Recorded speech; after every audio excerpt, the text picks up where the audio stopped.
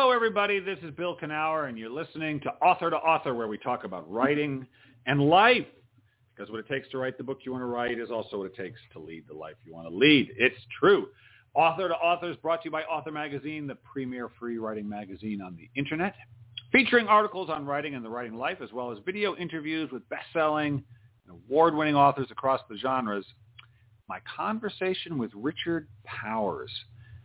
Interesting guy. You know, he won the Pulitzer for The Overstory a few years ago.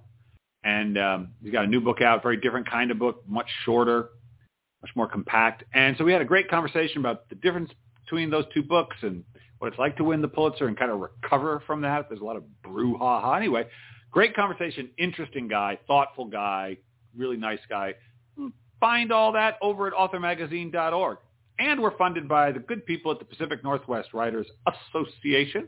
They've been supporting writers from pen to publication since 1955. We're going to keep doing it. And, we give classes, virtual classes, of course, but I think soon we'll be doing in-person classes again and writers' conferences, writers' contests, all things, anything a writer would want. They can find it at the Pacific Northwest Writers Association. Of course, you don't have to be in the Pacific Northwest to join it and to benefit from it. No, you don't. Pretty much everything we offer, except for the in-person classes, you can get anywhere from wherever you are. So go check it out. Go over to pnwa.org. Okay. Well, is anything happening with me? No, not really. But that's okay. I mean, I got stuff happening. I always got stuff happening, people, but it's quiet. I'm doing it. I can't tell anyone about it, So I'll tell you about it when it comes up. In the meantime, let's talk about today's guest. This is going to be interesting. Oh, these are all interesting, but this is really going to be interesting. I've been looking forward to talking to Laura Davis for a while. In her 30-plus year career as an author, Laura Davis has written 7 nonfiction books that have changed people's lives. The Courage to Heal paved the way for hundreds of thousands to heal from the trauma of sexual abuse. Becoming the Parent You Want to Be helps parents develop a mission for the families they want to create. And I thought we'd never speak again. The Road From Estrangement to Reconciliation teaches the skills of reconciliation and peace building to the world, one relationship at a time. Laura's groundbreaking books have been translated into 11 languages and sold more than 2 million copies. Her new memoir, The Burning Light of 2 Stars, tells the story of Laura's dramatic and tumultuous relationship with her mother, Temme, from the time of Laura's birth till her mother's death. This story about 2 souls who just couldn't quit each other provides a no-holds-barred peek at the real Laura, the woman behind the teacher, the facilitator, the author, and we've got the real Laura with us today. Yes, we do. Laura, how are you doing? I'm doing great. That was quite the introduction. Well, that's you. It's great to be here. That's you. Does it sound familiar? Can you believe you did all that stuff? Yeah, definitely. Yeah, I do believe it. Nice. I've been writing and using words to communicate my whole life. Yeah. I mean, when you say your whole life, like childhood, girlhood, were you writing as a 9, 10, 11-year-old? Probably like 8 years old. I remember we had one of those old, I think it was like a Remington manual typewriter. Yeah. You had to push really hard on those keys, and it had the black ribbon. Yeah. And my father taught me to type. And I remember I typed my first story. I actually still have it. It was about, someone traveling to Africa and all these wild animals. Wow. So, yes, I was using words and telling stories from the time I was a little girl, and I just have never stopped. Wow. And so was that really because, let's see, the Courage to Heal, was that your first book, or did I misunderstand the list, or was that just the first one that really took off? No, The Courage to Heal was the first book I published. I co-wrote it with Ellen Bass, and it was a guidebook for women who had been sexually abused as children, and it really broke new ground because there had been nothing about the healing process, and it just took off in a way that I absolutely never anticipated. And I was 31 when it came out, so I was young, and I had written it coming out of my own experience of being a survivor of sexual abuse. And I was, when it came out, I was still in the throes of that process of healing. Yeah. And so it was a pretty dramatic to suddenly be catapulted to fame for the worst thing that had ever happened to me. Yeah. Yeah, it's fascinating. You do such a good job of portraying that in the book, in The Burning Light of Two Stars, by the way. I thought you just did a beautiful job of that. And I think it's fascinating. And what were you, but for that, so you're 31, that's pretty young to be a famous author. Oh, my God. Especially for something so dramatic and something so personal. What were you writing before then, before you wrote that book? Lots of short stories. I'd published a poem. Actually, the first time I wrote about my mother and got it published, I think I was 21 or 22 years old. And I had a poem that was included in this, I think it was called Mother to Daughter. It was an anthology by Tilly Olson. So, my mother as subject matter has been haunting me for my whole life, really. Yeah. And it's just, as I've matured, my perspective on that relationship, my capacity to portray us both as human flawed characters has grown. My compassion for both of us has grown. And so, the way I portray that, the drama of that relationship now is very different than when I was in my early 20s. Sure. Well, when we're young. But I think we all have material that's like our material, and the muse says to us, this is a story you need to tell. And if you try to walk away from it, you don't get another story until you write that one down. So I really felt compelled. Yeah, I think you're right. Laura. Sometimes I teach a lot of writing, and students will say, I got so many ideas. I don't know which one I should write. And I always tell them, just pick any one of them. It doesn't matter. You're going to end up writing the same story no matter what one you think you're starting with. Absolutely. I just think you're going to be, if you're true to the muse, if you don't try to force something, you'll end up writing the same thing. So you were writing creatively. Now, what were you doing just sort of professionally? Like, how were you making a living in the world at that time? Well, let's see. In my 20s, I started out, I worked in a lot of restaurants. I was a bartender. I was a cocktail waitress. I was a hostess. I had a lot of really crappy jobs. And then professional job was I moved from California to Alaska to become a radio news reporter. And then I parlayed that into a job as a talk show host. And that was actually the best job I ever had was the year I was a talk show host in Alaska. I just loved interviewing people. Really? But now you didn't continue doing that. I couldn't handle living there. No. I just couldn't handle living in Alaska anymore. I was living on this rainy island where it rained 13 feet a year, and I just felt claustrophobic. And in order to make it in radio, as you know, I would have had to move from market to market to market. Yeah. And I just couldn't do it. I just didn't want to. I wanted to come back to California, and so I did. And I knew I was giving up my radio career at that point. Oh, well, interesting. And so did you... What did you like about interviewing people? As someone who does it, every once in a while, what did you like about it? I'm very curious about the human condition and what makes people tick, and I seem to have the ability to get people to really open up quickly and to feel safe. And so I loved, it's like with my writing students now, I am always asking them, what's the story under the story? We all have these habitual stories we tell. We have, it's almost like a tape. You push it, and then this is what happened. And I had one about my mother. This is the story of my mother. We were estranged for 7 years. We didn't speak. Right. And then as I got deeper into telling the story, I realized that was just the surface story, that there was so much more going on. And it took me 10 years to write this book because I had to discover the story, and I had to dig deep enough in myself to tell more of the truth. Not just about her, but absolutely about myself. Of course. I couldn't write a story where she was the villain and I was the hero. It had to be at the end where people would say, on this page I just loved your mother and I hated you, and on this page I hated you and I just loved your mother. And when I started getting that kind of feedback, I knew I was finished. Good. Yeah. You can't really. I teach memoir, and I sort of write it in short form, but I write about my own life all the time. I tell stories, and you just can't have villains, really. You can't really have villains in the way you do in fiction, I don't think. Even your grandfather. I mean, obviously, he could be labeled a villain, but it can't be about getting him. It It always has to be, how did you learn? How did you handle that situation? I think it always has to come back to the narrator and what he or she thought about, responded to, dealt with that situation. It can't be about just labeling who the bad guy is.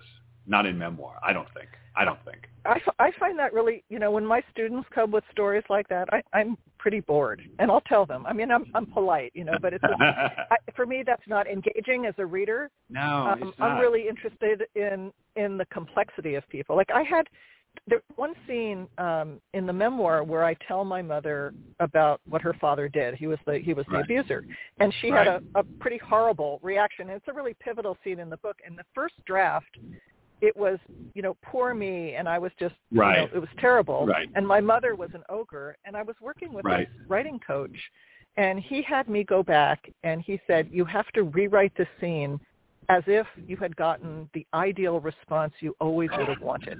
And that's great. Yeah, and I was sobbing. I mean, it was just so painful to write, but I wrote what I wish had happened.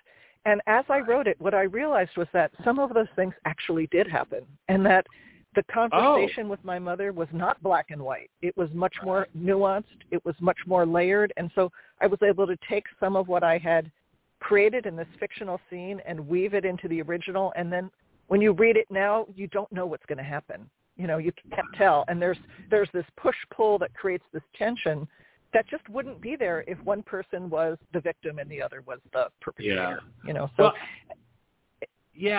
the thing that's always hard to remember about other people is that there's a great teacher I really like named Byron Katie. I think she was the one who said, I heard her say it first, which is, if you believed what that person believed, you would do what they did too. They're only doing what they do because of what they believe to be true at the time they do it. They're not being a jerk to get you. They believe something to be true, and you happen to be there when it happens. Does that make sense? Yeah. So, or just that, what I had to realize ultimately is that I have a lot of strength of character and a lot of courage to show up for things that are hard in my life, and that I actually gained that skill from my mother, but I had more of it than she did. So there were certain things I was able to face and deal with that she just couldn't. Some of it was generational. Some of it was, her upbringing and the era in which she grew up and the expectations for women and a lot of other things. But I think it to write something like this, it takes getting a view of the whole situation that's beyond, this mother and this daughter, and the question I really wanted to answer is, because this story takes place in my mother's old age. And the inciting incident is she calls and she says, I'm moving across the country to your town for the rest of my life. And I'm like freaking out. And, part of me wanted that to happen because although we had reconciled to a certain degree, part of me really longed to make peace with her and wanted to know what is possible. Is it possible for us to actually reconnect on a deeper level and without me always protecting myself? So, the question was, can you, as an adult, can you caretake a parent who betrayed you? And I really wanted to explore that for myself as a daughter and also as an author. And I think there are millions of people in that same situation, and their circumstance might not be as extreme as the one that I tell. It could be just a misunderstanding. But those things can really fester and get to the point where people are really bitterly estranged from each other. And I think I think if we hold a grudge, we punish ourselves. I just don't think you do I think you are the one that suffers the most from holding a grudge. I don't think the other person may not know you're holding it, or they may, but you're the one. I just don't think it does you any good. I think it eats you up. I do. I can't imagine how it would help you any, as much as you think it might be deserved. You know what I mean? Yeah, I mean, I think there's a difference between setting boundaries, and sometimes with certain people, we have to set some boundaries. We have to say, I'm not going to let you treat me this way anymore. But that's different than carrying something forever. And I think, in the healing process, one of the early stages is anger. I mean, it is important to be able to get angry when you have been mistreated, but you can't carry that forward through the whole rest of your life.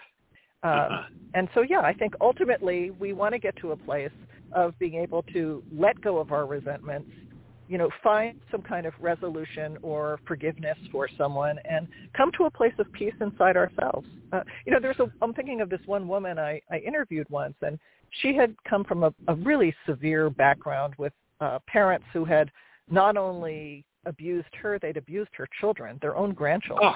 And so, she was never going to see them again. She knew that they were just too toxic. But what she said is she did a lot of therapy, she did a lot of spiritual work, and she said she got to the point where she said, I had to close the door, but I left the porch light on.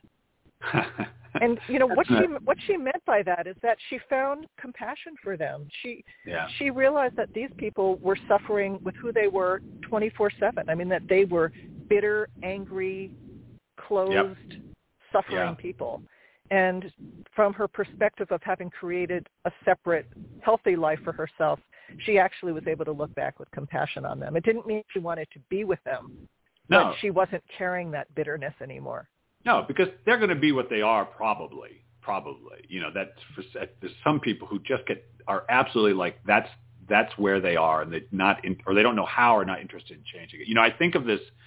I watched a movie about this guy. I can't remember the name of it, but it was made recently about a man who was wrongfully imprisoned in Guantanamo and suffered all kinds of horrendous abuse there, but he was released eventually. But he gave this great, I guess it was verbatim when he gave this talk at his trial, where he said forgiveness, he had forgiven the people who had tortured him and who held him there. He said, because forgiveness is freedom. And I think he's absolutely right, that forgiveness is freedom for the one forgiving. What do you think? I think that's true. I think the issue with forgiveness is, especially in the beginning stages, how much people push it on us. So I don't think it's not our place to tell someone, put the past in the past, let it go. It happened a long time ago. I heard that at a point when I really needed to claim what had happened to me. But then I got to a point where I was ready to let it go, but that was an inside process. It wasn't something anyone could require of me, and I couldn't skip all the steps in between to get to the place where I eventually got. So when you finished this, so you said it was 10. It took you. When you say it took you 10 years, with like 10 years with fits and starts, or were you working solidly for 10 years on it? What was that like? Well, I tried a lot of things with this story. Like I said, the story kind of had me by the throat. And the first draft, my mother was an actor. She was worked in community theater for over 50 years. And so at first I thought, I'm going to write it as a play because I thought that would be a great tribute to her. So I wrote a play, and I showed it to a woman in my community who's a director. And she just looked at me. She said, Laura, this is not a play. It bears no resemblance to a play. And so then I put that aside, and I was kind of crushed for a while. So that was one period where I set it down because I realized I didn't know how to write a play. Then I wanted to write it as a epistolary memoir made up of letters because there was this incredible correspondence in real life that my mother and I had. During the time we were estranged, we were writing letters to each other. This was, all pre-internet, pre-email. And these letters were just phenomenal.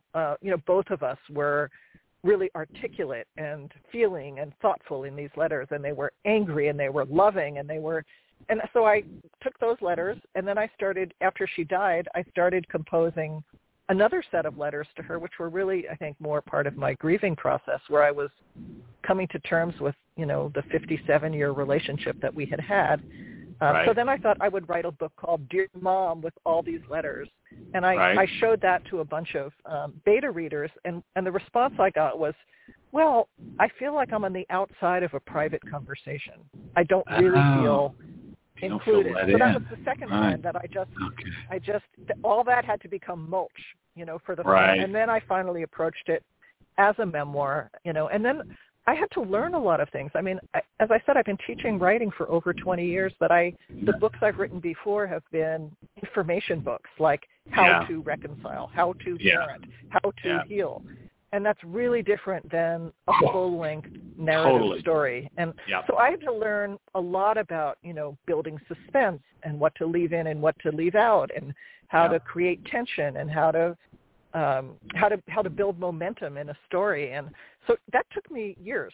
And I worked with, some really good editors and a couple coaches, and there were times I just had to set it aside because I felt like I wasn't capable. I felt like I did not have the chops, even though I'd published 6 books before. Well, so but I'm really happy I got it over the finish line. Yeah, but it's very different. I write both kinds of things, but I came first from fiction writing and poetry and all that. And so when I moved to stuff that was a little more how-to, I had to find my voice for that because it was different. But the narrative, keeping things in scene and having it read almost like a work of fiction, it's a different voice, and it requires a different way to look at. You can't step in there and talk about stuff all the time. You can't get in there and help the reader the way you would if you were like the way you helped people heal from sexual abuse. You just can't be there in that way as the author, right? You got to let the character do the talking. Absolutely. Yeah. So for you, which of those different genres is your favorite? I would say personal essay, if I had to, which is sort of where I do, it's like stories where I come forward a little bit at the beginning and end and sort of offer opinion. So it's a little bit self-help, a little bit memoir. It's kind of a cross between the two. I think that's where I'm happiest, but my books have been sort of inspiring books for creative people. So there's a lot of stories, but there's a lot of my observations too. And so I think I'm a teacher at heart, and so I sort of fall back on that. But I love to tell stories. And I think stories are some of the best ways to teach people, And I know that when you went out and gave go ahead. No, I was just going to say, even in the nonfiction I wrote before, they were always filled with stories. A little bit of mine, but mostly I interviewed tons of other people, and I always felt like you learn on the back of stories. Like that is how people learn. Yes. Yeah. Yeah, and I always have to remember when I write a piece, if there's a story in it, I always want to make sure I don't, a lot of times the story does the bulk of the work, and I try not to just repeat what the reader got from the story. If anything, I just try to add a kind of flourish at the end of it, or just sort of a coda, because oftentimes if I tell the story well, the story has done most of the teaching. It's the reader already knows what I hope some version is being, transmitted to them. But I got to remember that because I like, people hire me to teach to stand in front of them and tell them stuff. And so I get used to doing that, and I like it. Yeah, I think that we also have to trust our readers. I often have that conversation with my writing students, is that you have to trust that the reader is bringing their own life experience to the story. And that if you spell things out too much, you kind of cut out the space for them to enter the story because it's all sealed up so tight. And I was, as an author, many times over, I was always shocked. I would, meet someone who had read a book, and they would start telling me about something in my book that actually wasn't there. But they had interpreted it that way. They had read it that way, and I learned to just not to ever refute them. It's like the customer is right, and I would just say, "Oh, tell me more. That's so interesting." That is one of my favorite stories about that. This is a little different, but I think it's so important that it also makes me rethink the way literature is handled in college, which I was never a huge fan of. But I interviewed Yann Martel, who wrote The Life of Pi, which, just went global. They made a movie about it and everything. And it's about this kid on a boat with a tiger, and he meets this woman, and she says, "I loved your book. Thank you." She says, "I think it's just great that you wrote this book about marriage." And he said, "What?" He said, "What? I wrote a book about marriage?" And she looked him square in the eye, and she said, "I've been married, and that tiger is marriage." He said, "Okay, then. I guess that's what it is." And I think it was such a great story, and it's so true. It's like it's strangely not up to us to decide what our book is about once we release it like a bird into the sky, right? It's whatever people make of it. Yeah. Even something so personal as, I'm sorry to cut you off, but even something as personal as this story of your life, and it gets into the abuse and the relationship with your mom, it still becomes the reader's story when they read it, even though it's your story. Right. I mean, anyone who has been a caregiver for an aging parent, anyone who has dealt with someone with dementia, they're going to start reading their life experience into this. And I know that just from the early readers, that it makes people ask questions. I mean, that's the kind of feedback I love the most. Someone said to me the other day, they said, I'm thinking about my mother and my daughter in a whole different way. And someone else said, I'm going to have to take care of my mother. I've been dreading it. And now looking forward to it as an opportunity. Wow. And I just felt like, you can't hear better than that from a writer. No. You had an interesting life, Laura, in that your work has, and there's a whole group of people, and I guess I count myself amongst them, who write stuff that is really sort of meant to help, not sort of, but in your case, definitely meant to help people. And so you've had a lot of relationships with your readers that has been around how your work has helped them heal or build better relationships, better families, and of course heal from that. And you probably take it for granted, I suppose, because it's just what you've been doing for so long. But there's a lot of writers or authors who don't have it in that intense a way, because nothing wrong with entertaining people or writing mysteries or whatever, but it's a different relationship they have to their readers. I don't know if you ever reflect on that, or if it's just you've known it for so long you don't know anything else. I mostly feel really honored, when I touch someone and they take the time to write back to me or to seek me out and tell me. I just feel incredibly honored that, that I was a conduit for something that really touched them, whether it made them think about parenting in a different way, whether it gave them hope, whether it made them say, one woman wrote to me recently, she said, I read your book and I picked up the phone and I called my mother for the first time in 18 years. Wow. That's very gratifying. That is incredibly gratifying. That's huge. It's fantastic. Yeah. You see, what's so great is I would say, but so you sit there, Laura, you're behind your computer, you're writing and you're editing and you're being coached and taking this out, and it's also like up in you, it's all up in your world. And then it goes out, and this thing that happened in like the most private place there is, which is inside of you, it then goes out and it reaches people and changes them and helps them see things different. It always feels just a little magical and unbelievable to me, even though it happens again and again and again, I mean, isn't that what all artists want? They want their work to touch people, to resonate with people. Yes. To me, it's a communication between the reader and the author, and it's really a collaboration. Yes. They bring their life experience. Yep. You put out your life experience or your wisdom or your information, and then there's like this kind of alchemy that happens between you, and that's where the magic is. Yep, I agree 100%. And for me, I haven't published a book in 19 years. So right now I'm on the cusp, right before this book is coming out.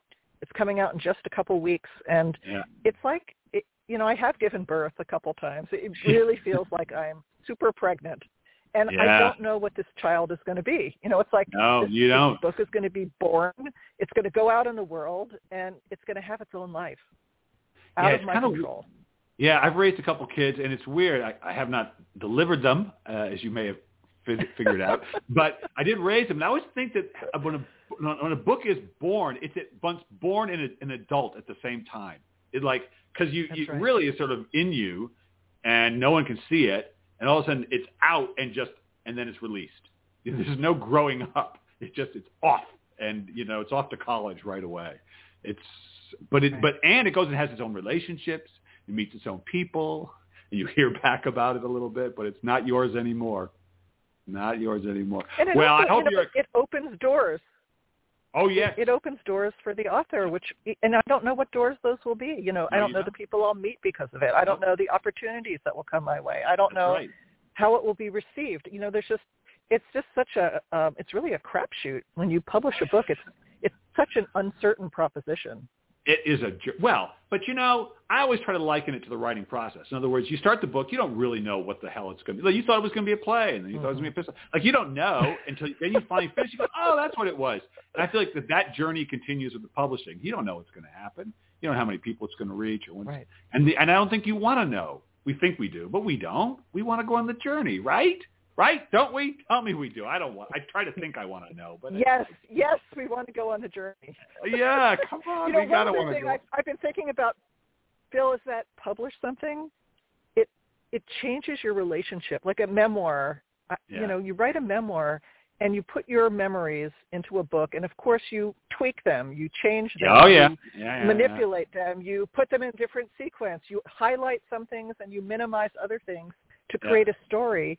And then when I think about my past, like when I think about this primal relationship, mother-daughter relationship, I'm probably going to be thinking about the scenes in the book more than my original memories. That's right. That's what happens. That's what happens. I wrote a scene once where I wrote this thing that happened with my dad, and that was a memory. But then I needed to add something, so I sort of created a memory. I kind of did this thing where I sent me on a walk through my hometown, and it was something that could have happened. It was sort of based on but it wasn't a distinct memory, but it was useful for that scene. I never published it, but suddenly I forgot that I made that up. I forgot that it became cemented, and that's what happened after the scene at the restaurant. So, so interesting. Listen, I could talk to you for a while. Our time is coming to a close. But first of all, the book, because of various COVID-related reasons, is going to be published. It's not coming out we're supposed to be out now, I know, but it's going to be out in a couple of weeks. And so once it's out, first of all, people can right now, they can get a taste of it on your website, right? Yeah, I have posted the first 5 chapters of The Burning Light of 2 Stars on my website, and I invite you to come read them for free. It's at www.lauradavis.net, and you could put /chapters, or if you just go to www.lauradavis.net, you could read those chapters and get engaged in the story and meet the characters. And if you're interested in pre-ordering the book, all the information is there as well. Awesome. I think I'm one of many, many authors who've been caught up in these supply chain problems. Yeah, it's a whole thing. I was just at a couple stores trying to get some stuff, and I was like, where the hell is everything? It was a little disappointing. All right, but it'll come out. It's going to come out. All things will change. Everything's going to get back to something resembling kind of what it was before, and that book will be out, and people can read it. So go get it, people. Pre-order it. Pre-order it. Do it. It'll feel good. It'll be like giving yourself a present that's going to be coming later. You should do it. So, okay, Laura, I got one more question for you. And here's what I want you to do. I want you to finish this sentence. If writing, all the writing you've done in your life has taught you anything, it's taught you what? That a truth teller can only tell as much truth as she is willing to admit. Ain't that the truth? Ain't that the truth, Laura? That's awesome. Hey, that's good. I've asked that question probably 1,000 times. That's the first time that answer's been given. So good on you. You got a new look at things. Hey, listen, congrats on the book. I know it was a brave and torturous, maybe a little bit, and a scary undertaking, but you did it. It's coming out. And I can say also that for someone who had not written memoir or really like personal narrative stuff, you did a great job. You did it. You found that voice, and in my estimation, you really did it. So good for you. Thank you. Thank you. It's been great to talk to you, Bill. It's been a lot of fun. Good luck with it. Okay, thanks. Lovely to talk bye-bye. to you. Thanks. Yes, people, got to tell the truth. But you got to be willing. How much truth can you tell? It can't hurt you. It can't. I don't believe it can. I think that this is my opinion. It's not even an opinion anymore. It's been an experience repeated again and again. The truth is always friendly. That's right. It's always friendly. Okay, I'll be back again next week with another fascinating guest.